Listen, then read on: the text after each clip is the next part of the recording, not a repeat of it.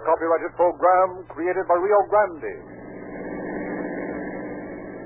Kern County Sheriff's Office calling all cars. Attention all cars. Broadcast 229 regarding a robbery on the highway near Tupman. Suspect described as two American, 5 feet 10 and 5 feet 6. Weight about 150 and 160 pounds. These men are armed and dangerous. That's all. Rolls and quit.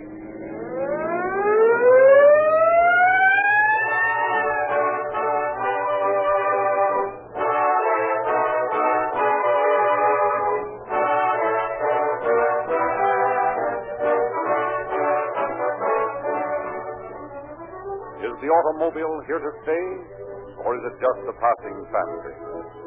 That's what they said in the days when axle grease was thought to be an adequate lubricant. But modern high-speed motors demand a modern lubricant that really lubricated, and the answer to that demand today is found in the new, streamlined motor oil Reolube. It contains no petroleum wax or jelly, no carbon-forming elements, no sludge or other foreign matter. Because Reolube is impervious to both intense heat and freezing temperatures, it is possible for you to use a lighter weight oil, thus reducing oil drag and increasing your gasoline mileage. Because Reolube can't break down, because Reolube provides complete lubrication the instant you step on the starter, with even a cold motor, you have maximum protection against wear and friction at all times in any kind of weather.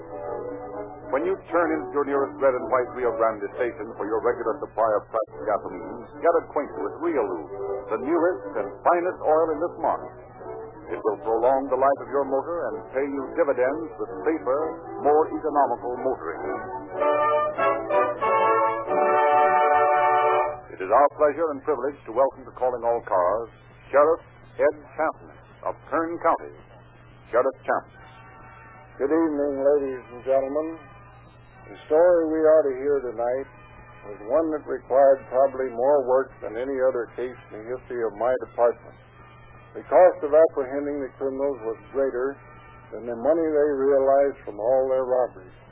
And it would be impossible to enumerate all the persons who worked on the case, or to tell the details of the work they did in bringing these men to justice. Coupled with these facts was the added one that these men were dangerous, desperate criminals who had vowed they would not be taken alive. No one of my deputies or the federal agents working on the case knew what moment he would be looking into the business end of the damaged gun. Yet none of the officers involved hesitated in his search for the robbers. I believe that this case shows most conclusively that no matter how smart a crook thinks he is, he still can't beat the game.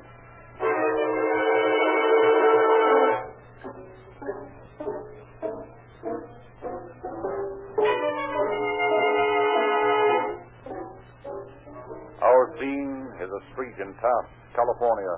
The year is 1924. Now look, Crockett, you park right by the corner there and I'll go in. Give me about 30 seconds to get inside, then you pull up and park directly in front of the door, across the corner. You get it? Yeah. Leave Eleanor here in the car at the wheel. You come in as soon as you see me at the teller's window. Okay. Eleanor, you have this jalopy ready to scram out of here when we come out. Yeah, it'll be ready. They're cheap, loaded, maybe lick line. Hey, don't worry about me. Watch yourself. That's again. Come on.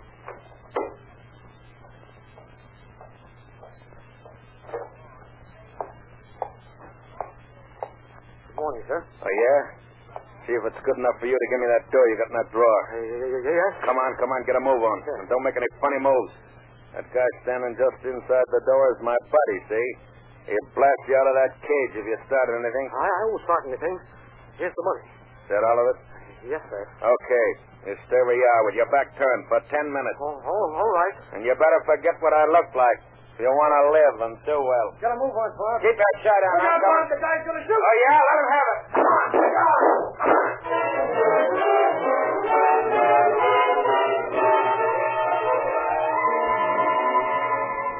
Once again, nervous tension on the part of a criminal foiled his aim, and no casualties resulted from the encounter in the bank. Witnesses obtained the license number of the bandit car, and additional information obtained by investigators resulted in the arrest of the trio. Taylor and the girl pleaded guilty, implicating Crockett. But Crockett demanded a jury trial. Has the jury reached a verdict? We have, Your Honor. We'll read the verdict to the jury. We, the jury, find the defendant, William Crockett, not guilty.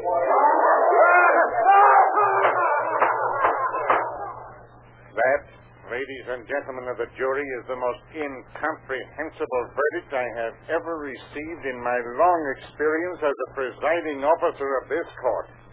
You are dismissed. The defendant is discharged.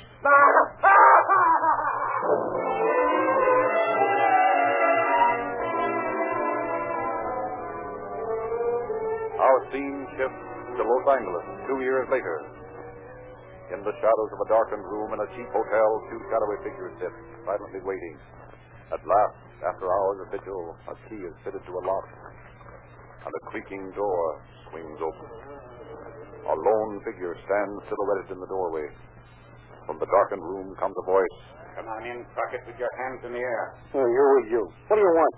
Little matter of bank robbery I want to ask you about. No, you don't. I beat that rap last year. Oh, no, you didn't. You haven't been tried for this one yet. It just happened this afternoon. You can't pin this on me. Then that's what you think. One of the tellers at the bank remembered your picture from that circular on the Taft job 2 years ago. He identified you as the man that held up the bank at Melrose and Bronson this afternoon. You won't beat this rap, Crockett.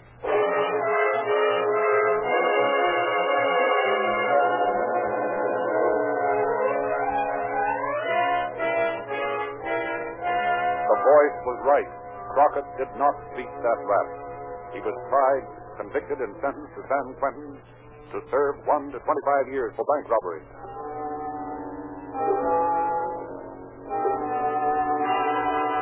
It is July 23rd, 1936. Two men are sitting in a small car beside a lonely road near Tupman, California. So, the L.A. boys put you away, did they, Bill? Yeah. Well, I figured the world owes me a living. I'm going to get it the easiest way I can. Yeah, me too.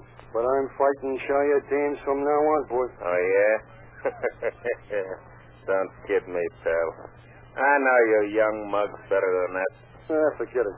Hey, what time is it? Well, 9:30. Well, that truck ought to be here pretty soon, huh? Yeah, pretty soon. Keep your shirt up. I think I see it now. Yeah, that's it, all right. Come on, get your motor started. And don't forget, take it easy and let him pass. Oh, he's making good time. You said it. All right, get going. Now try to catch him just under the bluff by the bend in the river. Okay. Pull alongside. Pull over and stop that truck. Pull in front of him, Bill.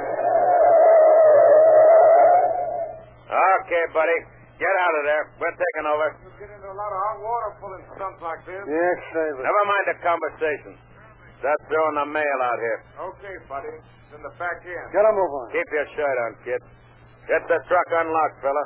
I will, as soon as I find my key. Well, hurry up. Here it is. All right. Now get in there and throw them sacks out here. Don't rush. You hide him. You guys are wasting a lot of time. I haven't any money. Oh, yeah? Well, that's our hard luck. Get the mail out here. Here she comes. Come on, faster. Get 'em out here. Get 'em out here.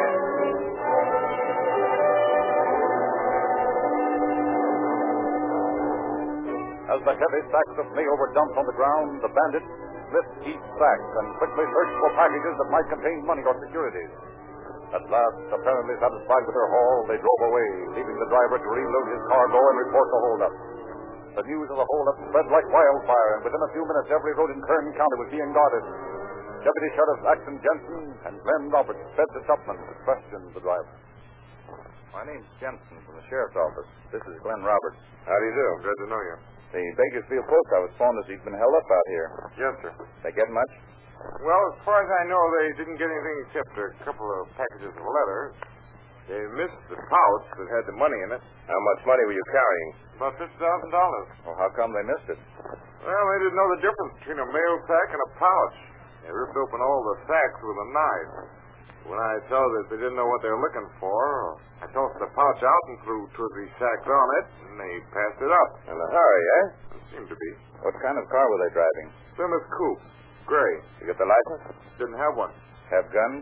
Yep, both of them. Get a good look at them? No, had masks on. What kind? Looked like silk stockings with part of them cut off. Notice anything peculiar about either of them? They both wore cotton gloves.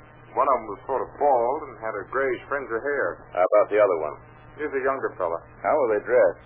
Both of them had on overalls. One of them, the younger one, had on new clothes, and the older man, had on a faded outfit. Anything else? Well, when they started away, they backed up to get on the road, and they ran the handle of the door on the truck into the door of the coupe. Must have sprung it the way they hit it. Now, this is going to be simple. Just find a gray coupe with a sprung door. Had new tires on it, too. Look at it like a new car.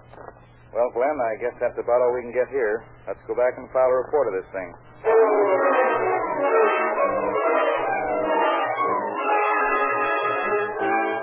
Cooperating with postal investigators, deputies from the office of Sheriff Champness began a systematic check of all cars answering the description of that driven by the bandits. Lists were obtained from manufacturers, checked with distributors, and rechecked with dealers to ascertain the number of such cars already sold. Forest ranger stations were contacted to determine if suspects had entered any restricted areas.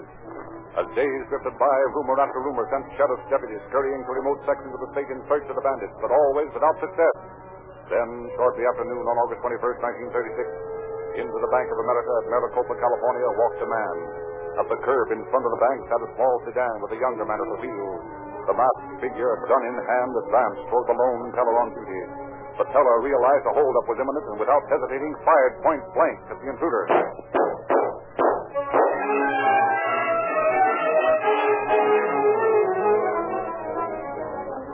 Once again, sheriff and deputies sped to the scene of the crime, but a duplication of the mail truck holdup was produced. No information regarding the identity of the bandits could be obtained. Then, on the night of December 4th, 1936, the telephone in the sheriff's office jangled a piercing alarm. Sheriff's office, Ryan speaking. Police department. Got any spare deputies lying around the place? Sure, why? Well, we just got a holdup over here to travel in. Like to have a few of your boys to help round up the bandits. Sure thing. When did it happen? About 12:30. Just a few minutes ago. Two men. Young fellow and older man, about 50. One of them had a sawed-off shotgun. The other one had a revolver. Carried the cash register off. They have a car? No. Nobody saw one. The two men answered the description of those birds who've been pulling these other jobs around the county. We thought you'd like to get in on it. And how? We'll be right over. Hey, Jensen, McMahon, Robert, Barbo, hold up at Truxton and Union. Maybe the birds we're looking for. Let's get over there.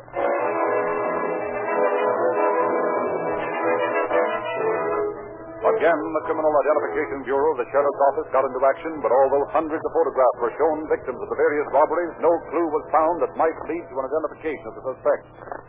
Next morning, Sheriff Champness called a conference of war. Jensen, how are you boys making out on that robbery pair? Not so good, Sheriff. We followed every lead we heard about. Not a single one of them meant a thing. How about the identification bureaus, Nair? What's the status of the case in your department? I haven't anything to go on, Sheriff. There haven't been any exhibits in any of the holdups, except the Maricopa backup. Then we got only 338 slugs that ricocheted off the walls around the bank. Well, it doesn't make sense if these boys can keep knocking places over without our getting a line on them sometime. They'll slip up sooner or later, Sheriff, and when they do, we'll run them down. All right, boys. Keep after them till you get them.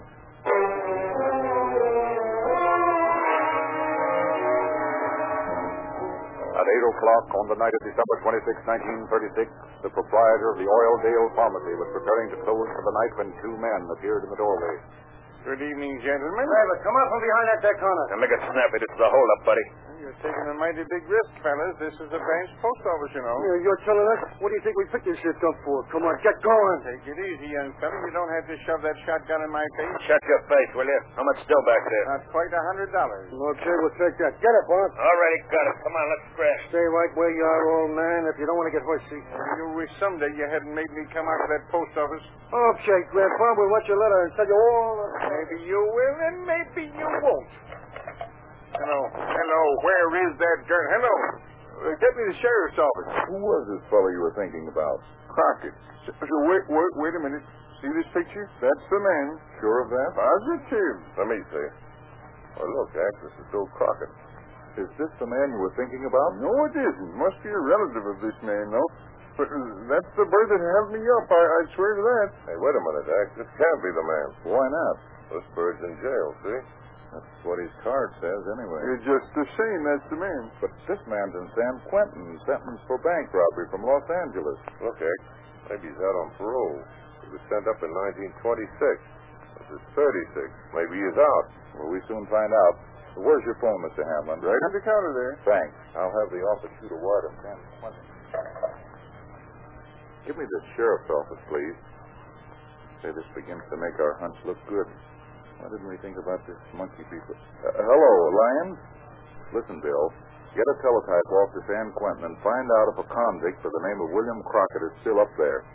If he's not there, find out when and where he was paroled. Yeah? Got a pretty good lead.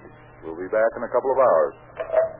Well, we'll soon have the dope on Mr. Crockett. And if he's in this neck of the woods, we'll get him. When we do, we'll nab his partner, too.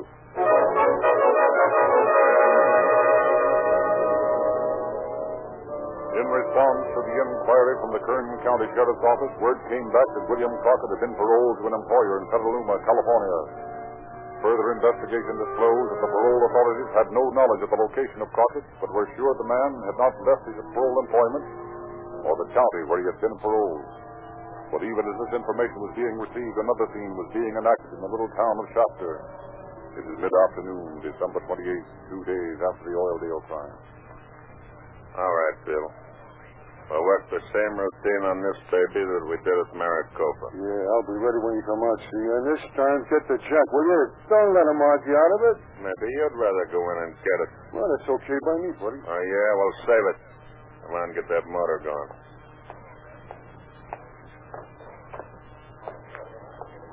All right. Reach for Ab. Look out. He's got a gun. Right the first time, mister. This is again. I'll use it on the first bird that makes a funny move, see? Hey, you in the case there. Get that money into this suitcase and make it snappy. Do you mind if I put my wife down? She's fainted. Nah, drop her. Get a move on back there. That's better. Now, shove it along the floor to me. No, not your wife. I mean the suitcase, Slug. Yeah. Well, that's better. Now, stay where you are, all of you. I'll plug the first guy that makes a move. He's gone. Hey, where are you going with that gun? He said stay here. Think I'm going to stand here and let him get away with that? Did you hit him? I don't think so. But I got the license number of that car they were driving.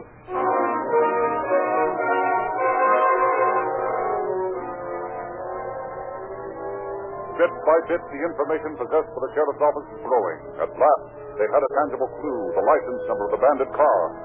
This car proved to be stolen, however, and again the blockade system was brought into play. Every road was watched day and night, not only by sheriff's deputies, but by the Bakersfield Police Department, the Highway Patrol.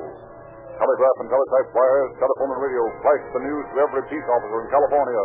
Complete descriptions of the bandits, every piece of information collected through the long months of search went speeding to law enforcement agencies. Then at 10 o'clock on the night following the hold-up, the car was found abandoned near Bakersfield. Hey, Snare. You had time to look over that stuff you found in that car? Not all of it.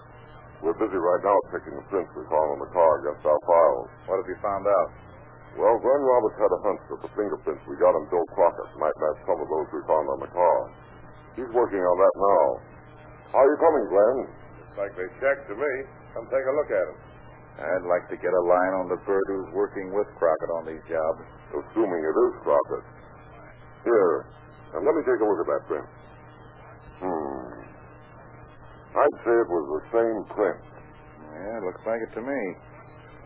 Say, wasn't the name of that fellow we had trouble with that other time Crockett was picked up, wasn't his name Taylor? By George, I believe you're right. Let's pull all the cards we have on the Taylors we've got. He was a man about, he'd be about 50 now. Weighed around 150, didn't he? That's the one. That fits the descriptions we've been getting, too. Boy, maybe we're going to get somewhere on this case yet. If I remember rightly, this Crockett bird used to run around with a girl who lives back in the hills. I think her name was Green or something like that. Here we are. Robert Taylor, alias Scotty Taylor. 1 to 25 years for bank robbery in 1924 from Taft. That's the man. There's his mug picture. Run me off a handful of these mugs. Get me a bunch of pictures. Include Crockett's in them. I'm going to see those hold-up witnesses again.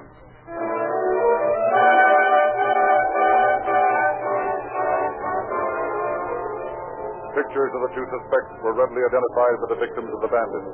Identification certain, telegraph wires carried the news to every part of the country.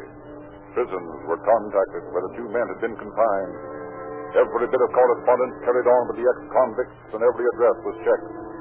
Crockett's relatives were located in Reno, and as quickly as Sheriff Campnell's messages reached there, word came back that Crockett had been seen there and had taken a plane to San Francisco. Deputy Jensen interviewed a taxi driver. Yes, sir. I know who you mean. I didn't know who he was then, but you see, I got a call from a dame to meet the 4 o'clock plane from Frisco. I met the plane, and this guy had me driving back up into the hills north of town. That's all I know. Honest. Other deputies raced to the airport only to be told. Sure, I remember a guy getting off the plane this morning at 4. A taxi was here to meet him, and they drove off, headed north. Crockett's former girlfriend was brought in for questioning. We want to know where Bill Crockett is. I don't know where he is. You've seen him lately? Sure. When? Yesterday. What time? About 5 o'clock. Maybe 4:30.Here was he when we were out there? I don't know. You know where his folks are? His mother's in Los Angeles somewhere. Nowhere? No.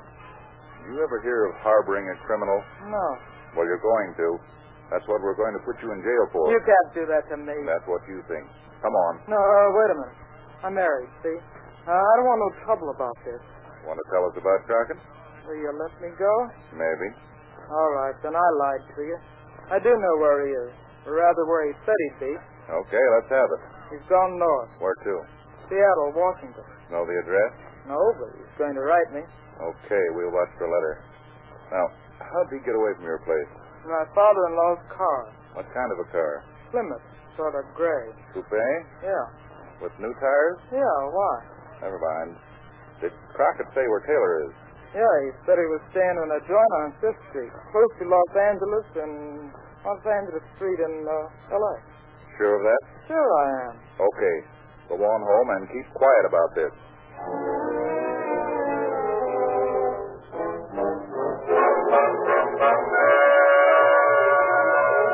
In the meantime, every known underworld hideout was contacted. Word was passed that it was unhealthy to be seen with either Taylor or Crockett. The bandits were hot. Hello, Sam. You got a spare room? Ain't no room at all. San Diego for you, Scotty. You're hot. Hiya, pal. Hot straight. Stay on the LP upstate. Am straight. You're hot. Guy hot. Oh, no. How long you been in Frisco? Long enough to know how to keep away from birds as hot as you are. So long, buddy.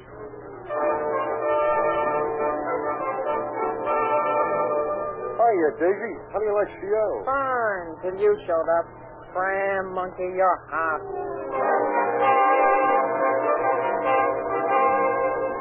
Thus, Bill Crockett and Scotty Taylor seemed to be feared by their erstwhile pals and associates. Everywhere they turned, the answer was the same.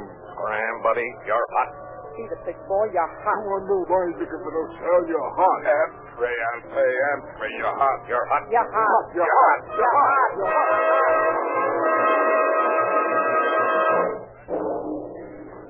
So, time moved on. Every piece of mail addressed to friends or associates of the suspects was checked. Their suspected hideouts were watched day and night. Since the crime at Oildale had been against the postmaster and the robbery of the bank and Shasta had also crossed federal jurisdiction, G-men and postal inspectors had entered the case. In San Diego, where they had gone to check a new angle of the case, Deputies Jensen and Roberts ascertained the hideout address in Los Angeles of Scotty Taylor. Immediately, a stakeout was placed on the house by federal agents. Keep your eye on that window. The third room from the corner. That's his room. I'm going to cross the street. You ought to be coming out pretty soon. Okay, I'll watch. Signal if he comes out. Never mind. There he comes now. Let's get over there. Careful now. You step on the left and I'll take the right. Okay. Hey, what's coming off here? Get your hands off of me. Take it easy, Taylor. We're federal officers and we're taking you in. Oh, gee, fellas, You got me wrong. I ain't Scotty Taylor. No, you got the wrong man. Yeah, we've heard that one before, Oh, honest, my name ain't Taylor. It's Crockett. Yeah, that's it, Crockett. Fine. You see, we're looking for Crockett, too. Yeah? Well, what do you know about that? You see, Taylor, either way you lose. I know I had something against the name of Crockett.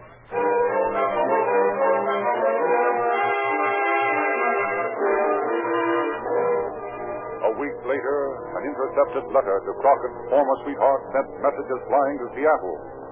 In the hallway of a cheap rooming house in Seattle, two sinister figures paused before a door. Got that key? Yeah, here it is. Let's go in. That's the flashlight? Yeah. Nobody at home. Well, wait. Better lock the door. Well, this looks like the beginning of a long, hard winter. Smoke? Better not, you might smell it. That's right. Yeah, what time is it by your watch? Let's see. 11:30. Been here an hour. Yeah. You hear anything? No. Listen. Yeah. Somebody coming up the stairs. He's coming this way. Yep. That's our man. He stopped. Keep your hands right where they are, Crockett. And don't turn on the light. What do you want? Federal officers. G-men to you, Crockett. Taking you along for a little bank job you pulled at Shafter, down in California. And a post office robbery at Oildale, remember? Well, you got me wrong. Listen, Don't tell us you're Scotty Taylor. Well, sure. Yeah, that's right. Hey, how did you know? Simple. We're quick at such things. As a matter of fact, we arrested Scotty last week in Los Angeles. He told us he was Bill Crockett. Maybe he's right, but maybe you both are. Just the same, we're taking you to jail. Come on, get going.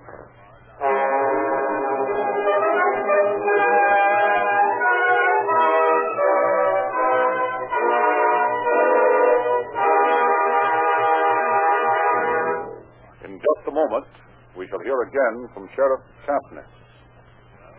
In choosing an outfit for the Easter parade, you wouldn't be so foolish as to select shoddy material if you could get the finest of broadcloth for the same price.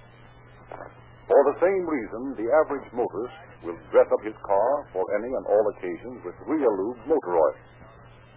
Why use shoddy lubricant when the newest and finest, with a matchless texture that can't be worn thin by the fastest driving in the hottest weather, costs no more? The answer is sure to find you driving into the red and white Rio Grande station in your neighborhood the very next time you need an oil change. Think of it, friends, only 25 cents a quart for Real Lube, the newest and finest motor oil, the fitting companion product for Rio Grande cracked gasoline.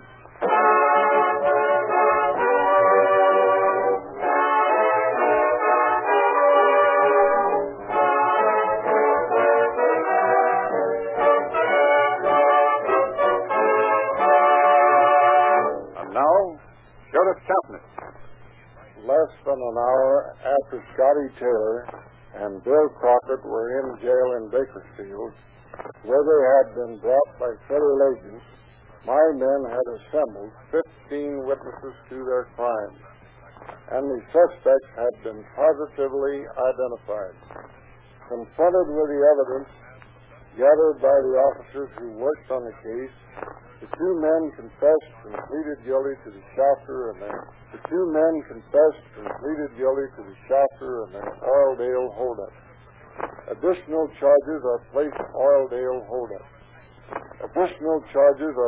against them as whole in order that they may be made to serve their sentences in prison. It has cost them 25 years of their lives to learn that crime doesn't pay. Thank you, Sheriff Champney.